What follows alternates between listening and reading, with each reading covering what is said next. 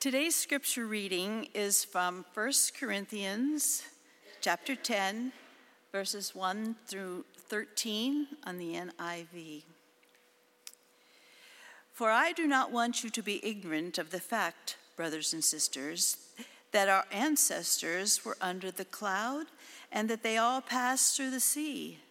They were all baptized into Moses in the cloud and in the sea.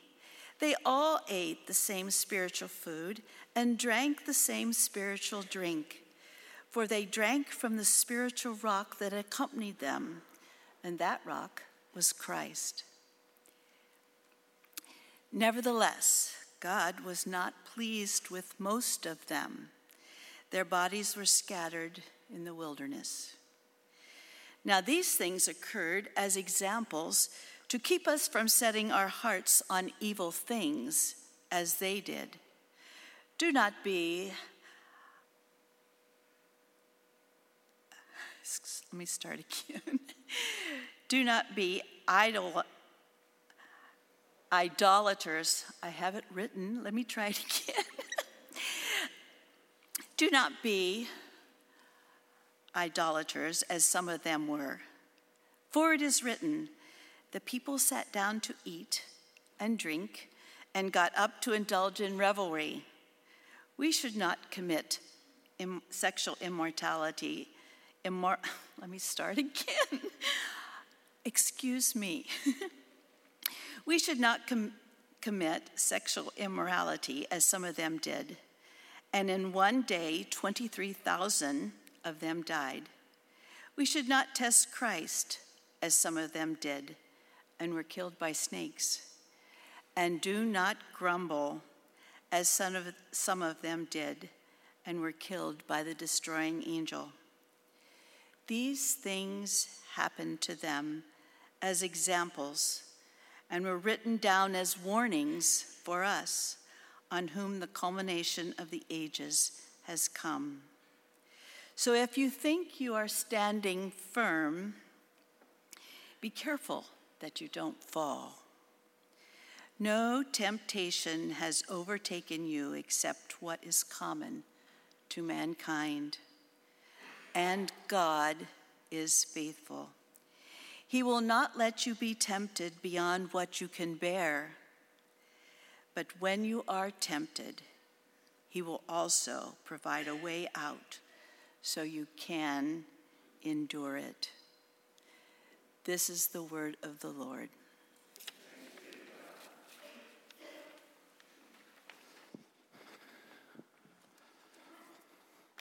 Thank you, Marianne. You know, you're not the first person to say that. I've actually had that happen before, for someone to read that scripture, and I've even probably practiced sexual immortality, right? And church attendance will go way up if we'll just keep preaching that, right? So, anyway, I digress. That's not what we're talking about this morning. We're far from it. We've been talking about Skid Row. We're actually wrapping up this sermon series called Skid Row, which is about how we can fall into sin and the temptations of sin. And if you remember the first week, we unpacked this diagram about how you have a desire, you get dragged away, enticed, and then it conceives, and then it gives birth to sin in our lives, and then it becomes full-grown, mature sin in our lives, and this brings about death and destruction for our lives. We kind of talk about hitting rock bottom is the phrase that a lot of people use. And we talked about this, and so today we want to talk about what's the exit strategy from this road? What's the way we get off of this road? How do we get out of temptation? Because it will happen to us. We will be tempted, and there's no getting around that. So we're going to talk today about how to get off of Skid Row, how to look for that way out of that road that we find ourselves on. Now, I do want to begin by just reaffirming something that Paul said here in this text today, by way of telling you an illustration. I actually, as a pastor, have a great privilege and honor, and sometimes a great burden as a pastor, because people will come to me and share things with me they don't share with other people. And so they will come and confess things to me that are truly hard, and temptations and confessions. And I share this with you I'm not going to break any confidentiality here, but I do want you to know that in one particular situation, a man came to me with a confession. And when he came to me with his confession, if you knew this gentleman, and this is not anybody around here, nobody in this church, but if you were to come, he were to come to this church with his family, you would think this guy has got it all together. You would think this is a strong Christian man with a strong Christian family. That would be your perspective on his life, because you don't know what he has to confess. And he would never say anything to you or to anybody else. But he came to me with this confession, and it's actually a confession I've heard not just from him, but probably from many people. And he came to me in confession. He had been struggling with an addiction to internet pornography for years. He would say all the way back from middle school. It started when he was in middle school, and here he was as a grown man, father, and as a Christian, struggling with this addiction, this addiction in his life. And we talked on many occasions about this, and he was always looking for advice, looking for wisdom, looking to fight. And there were times when he was fighting the temptation, and he was doing a really good job fighting that temptation. And in fact, he was doing great. And there'd be times where he would be free from this addiction for months at a time, and he would be doing really well. And then there were other times where he wouldn't be doing well. And he would struggle, and he would still have temptations, and he would give into those temptations, and we talk about that. The reason I tell you this, though, is that there were times when we would discuss things, and there were times where he would come and he would confess, but he would also want help. You know, he wanted to fight, right? But I would tell you there were other times that he would come to me as a pastor, and he didn't want to fight. He wanted me to validate.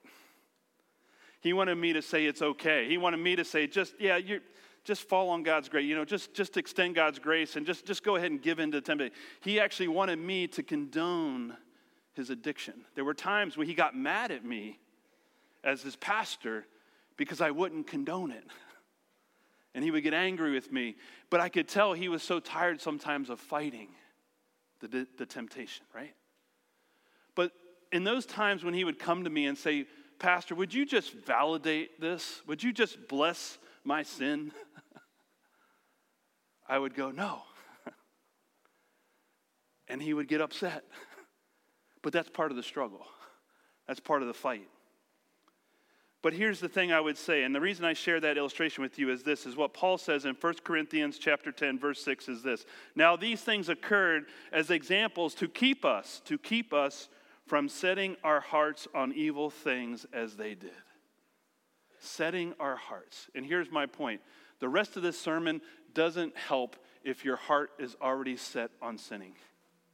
If you're not in the battle, if you're not in the struggle with temptation, none of these exit strategies are going to matter because your heart is already set on that thing that you want to do, that temptation that you want to give into. Your heart is already set.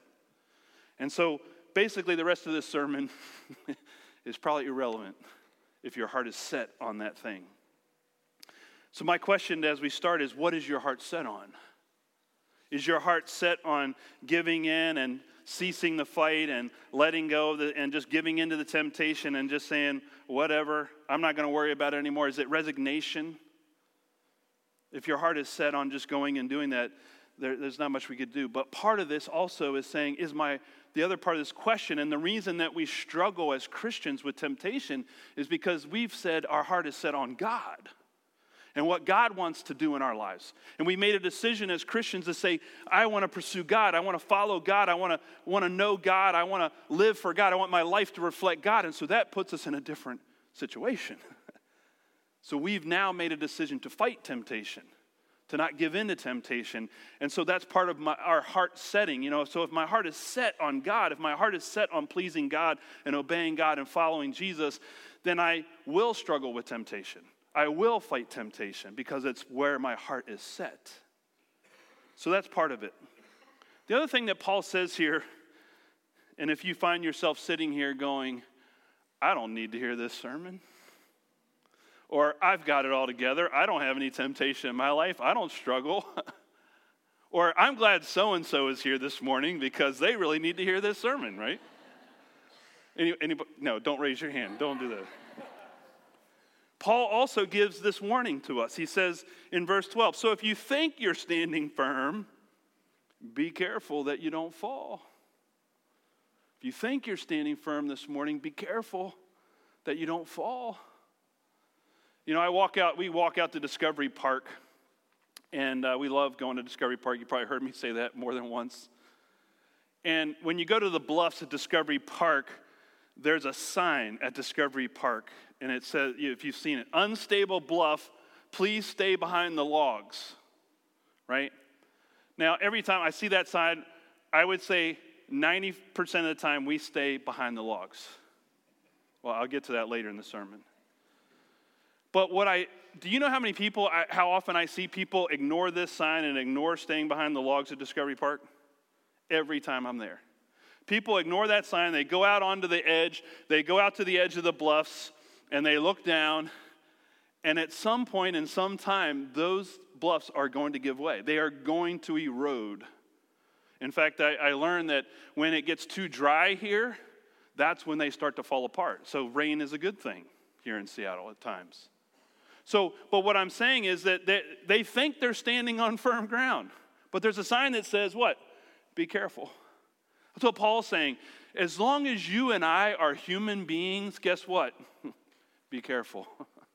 Because as long as we're in the body, as long as we're in this human condition, we are going to be tempted. We are going to struggle with sin. We are going to have this fight going on inside of us. We are not perfected the moment we come to know Jesus. It's part of the process that God uses to bring us into being the people of God. It goes on and on. So as long as we're human, the point is, we're still on unreliable ground. We're not in firm standing in this life when it comes to sin and temptation. So those are the two things, a warning that Paul gives us to say, if you think this isn't for you, be careful. And the other thing is that nothing can change if your heart is not set on God and following God. So I'm going to give you some exit strategies this morning with those two disclaimers ahead of it.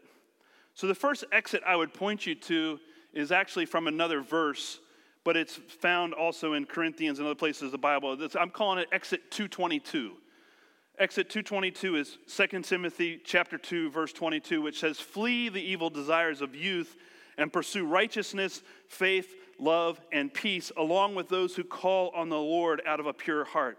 So these two pieces here again, Paul says to Timothy, flee, run away as quickly as you can. We saw that with Joseph and Potiphar's wife earlier this year. And we saw this before in the James text. If you keep reading in 1 Corinthians here, the very next verse says, flee idolatry, flee away, run away as quick as you can. So one of our exit strategies to get off of Skid Road, to get off of this slide, is to actually run away before it even starts. Just run away as quickly as you can. And to get away from it. So there's always going to be temptations, and the first exit strategy for fighting temptation is actually just as soon as you notice it, as soon as you notice the temptation kicking in, run as fast as you can. Get out of there. I had a way out blessing just recently. Now I love. I like to eat, let me put it that way.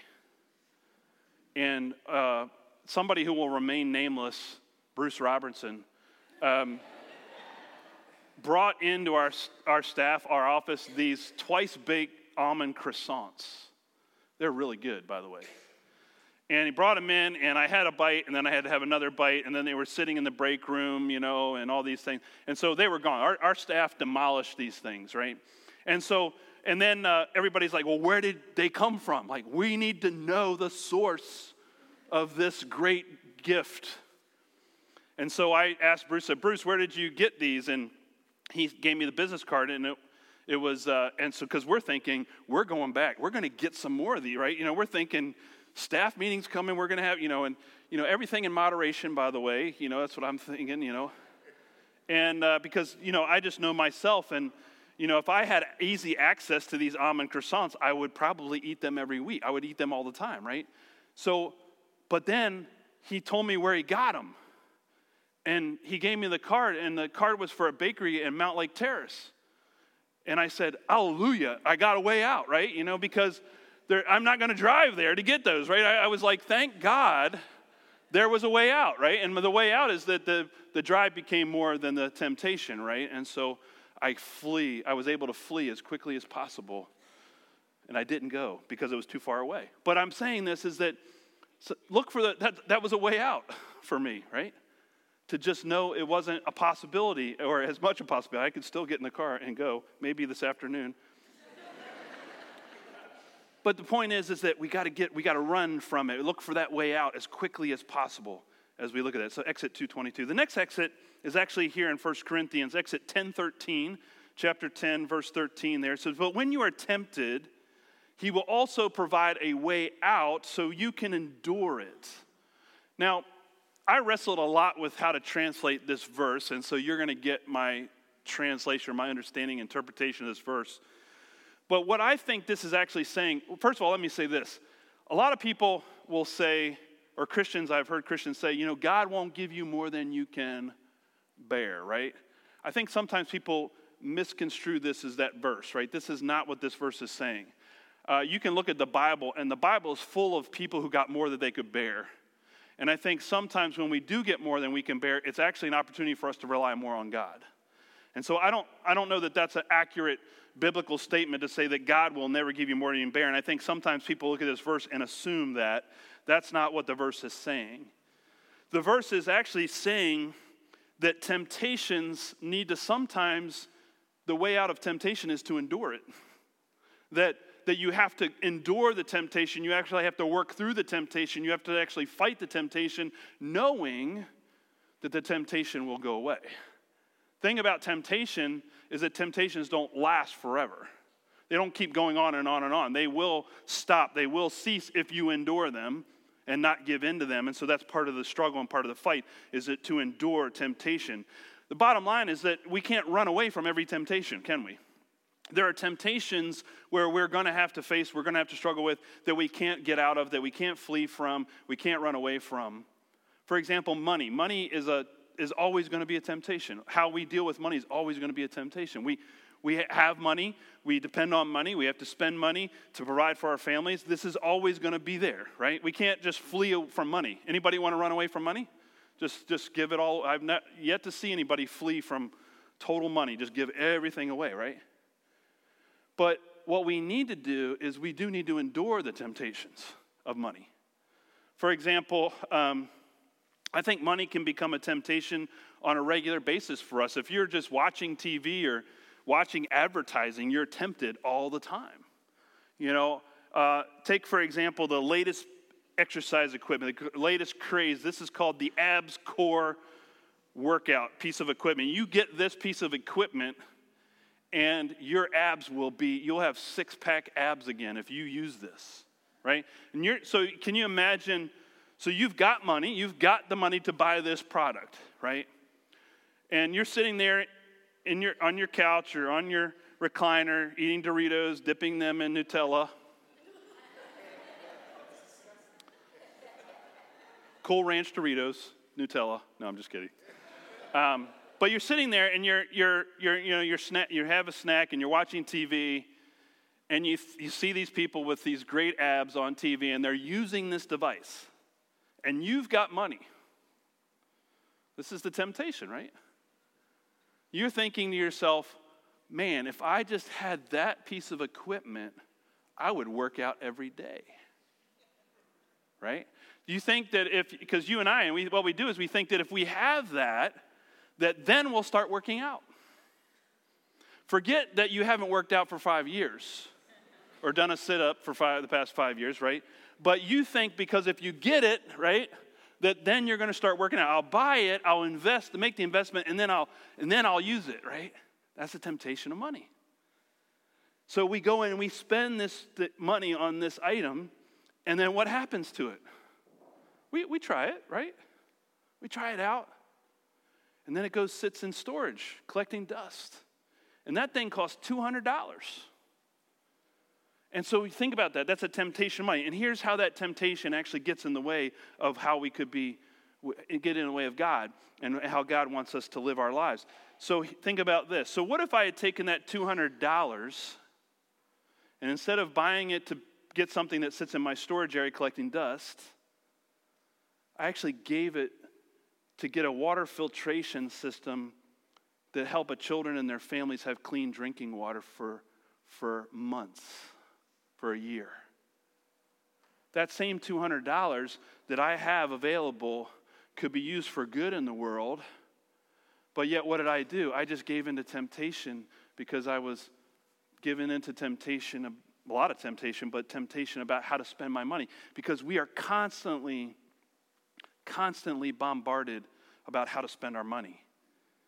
And if we don't have a plan for that temptation, if we don't have a plan for our money ahead of that temptation, guess what we'll do? We'll buy stuff like that. Or there are other impulse buys that we'll have, right? I'll be driving to Mountain Lake Terrace this afternoon because of an impulse, right? So you see what I'm saying? Those temptations will come to us time and time again.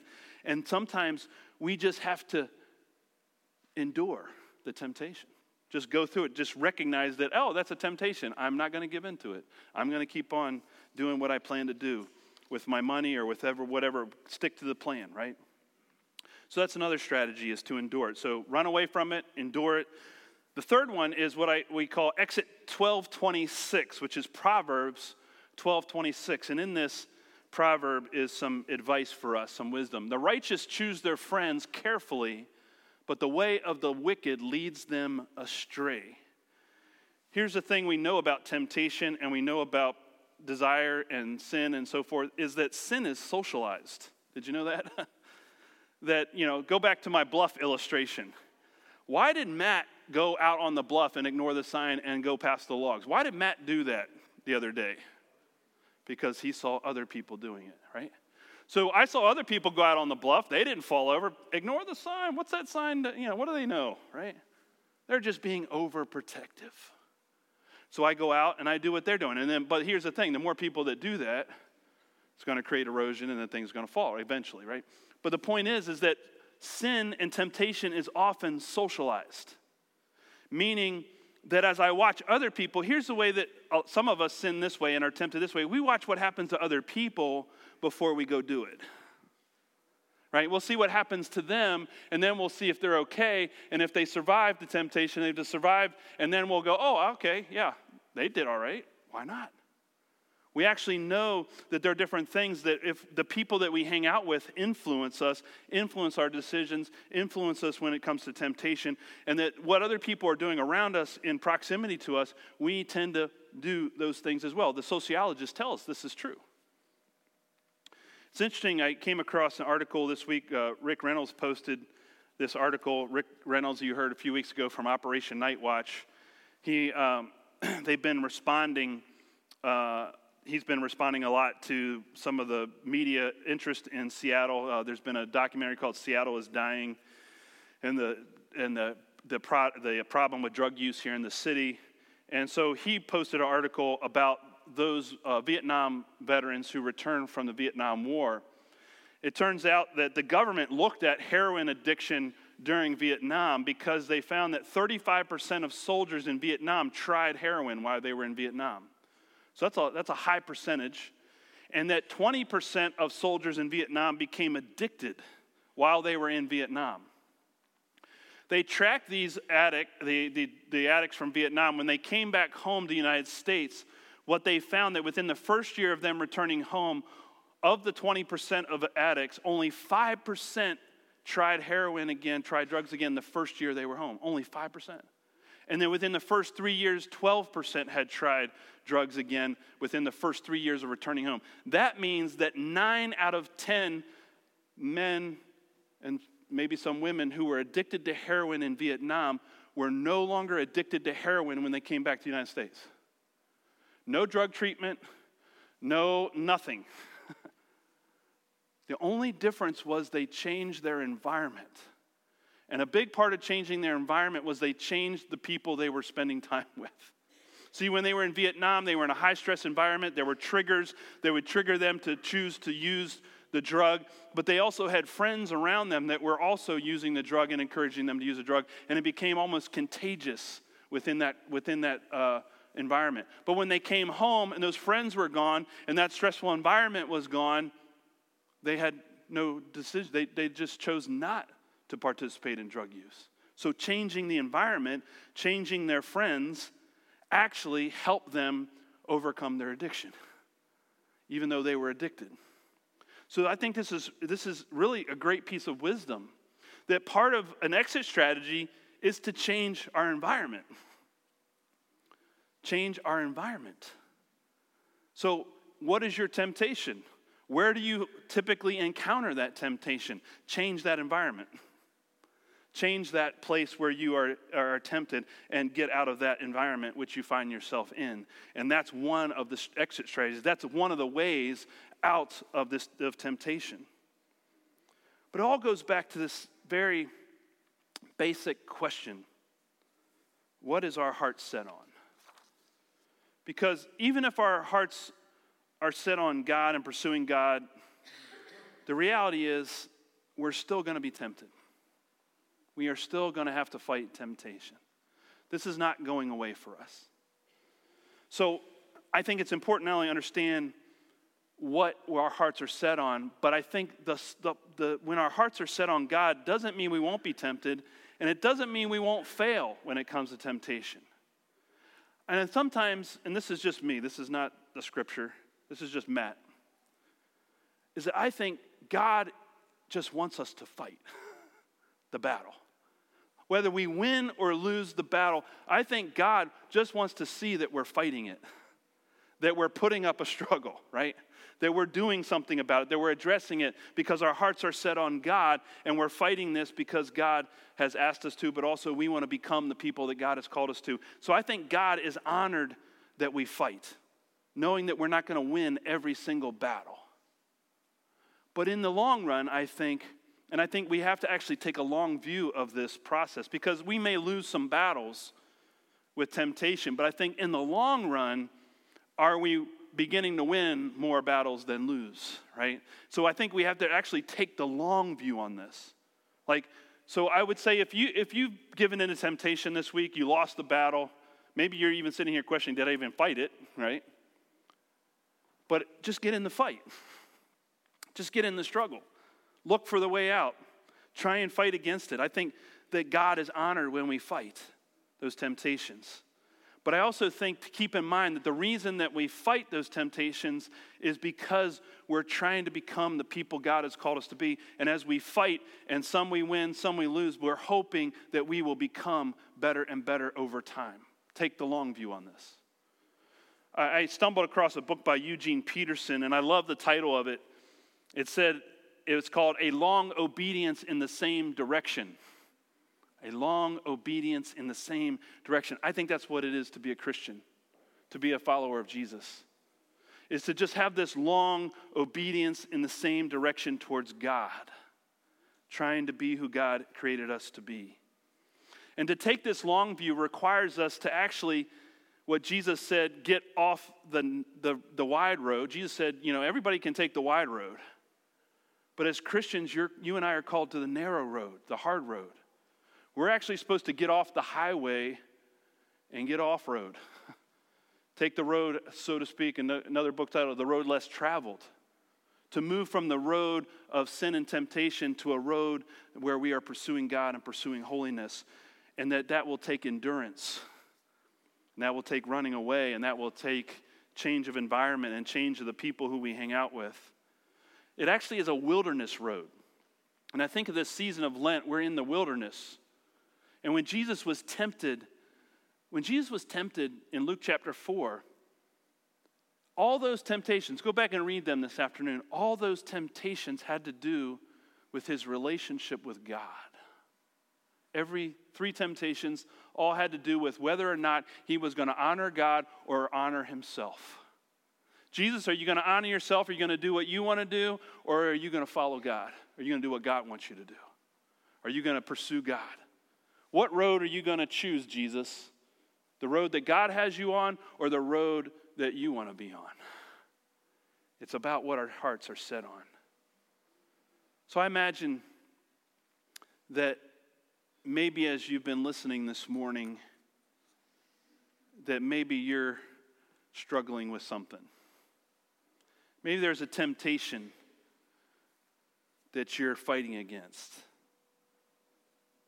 So I just want you to ask you this question. What is the way out you're going to look for this week? That the next time that temptation hits you, what's your way out? Are you going to run away as fast as you can next time it hits you? Are you going to figure out a way to endure it, to work through it, to fight it? Or is there something you need to do today to change the environment with which you are tempted in?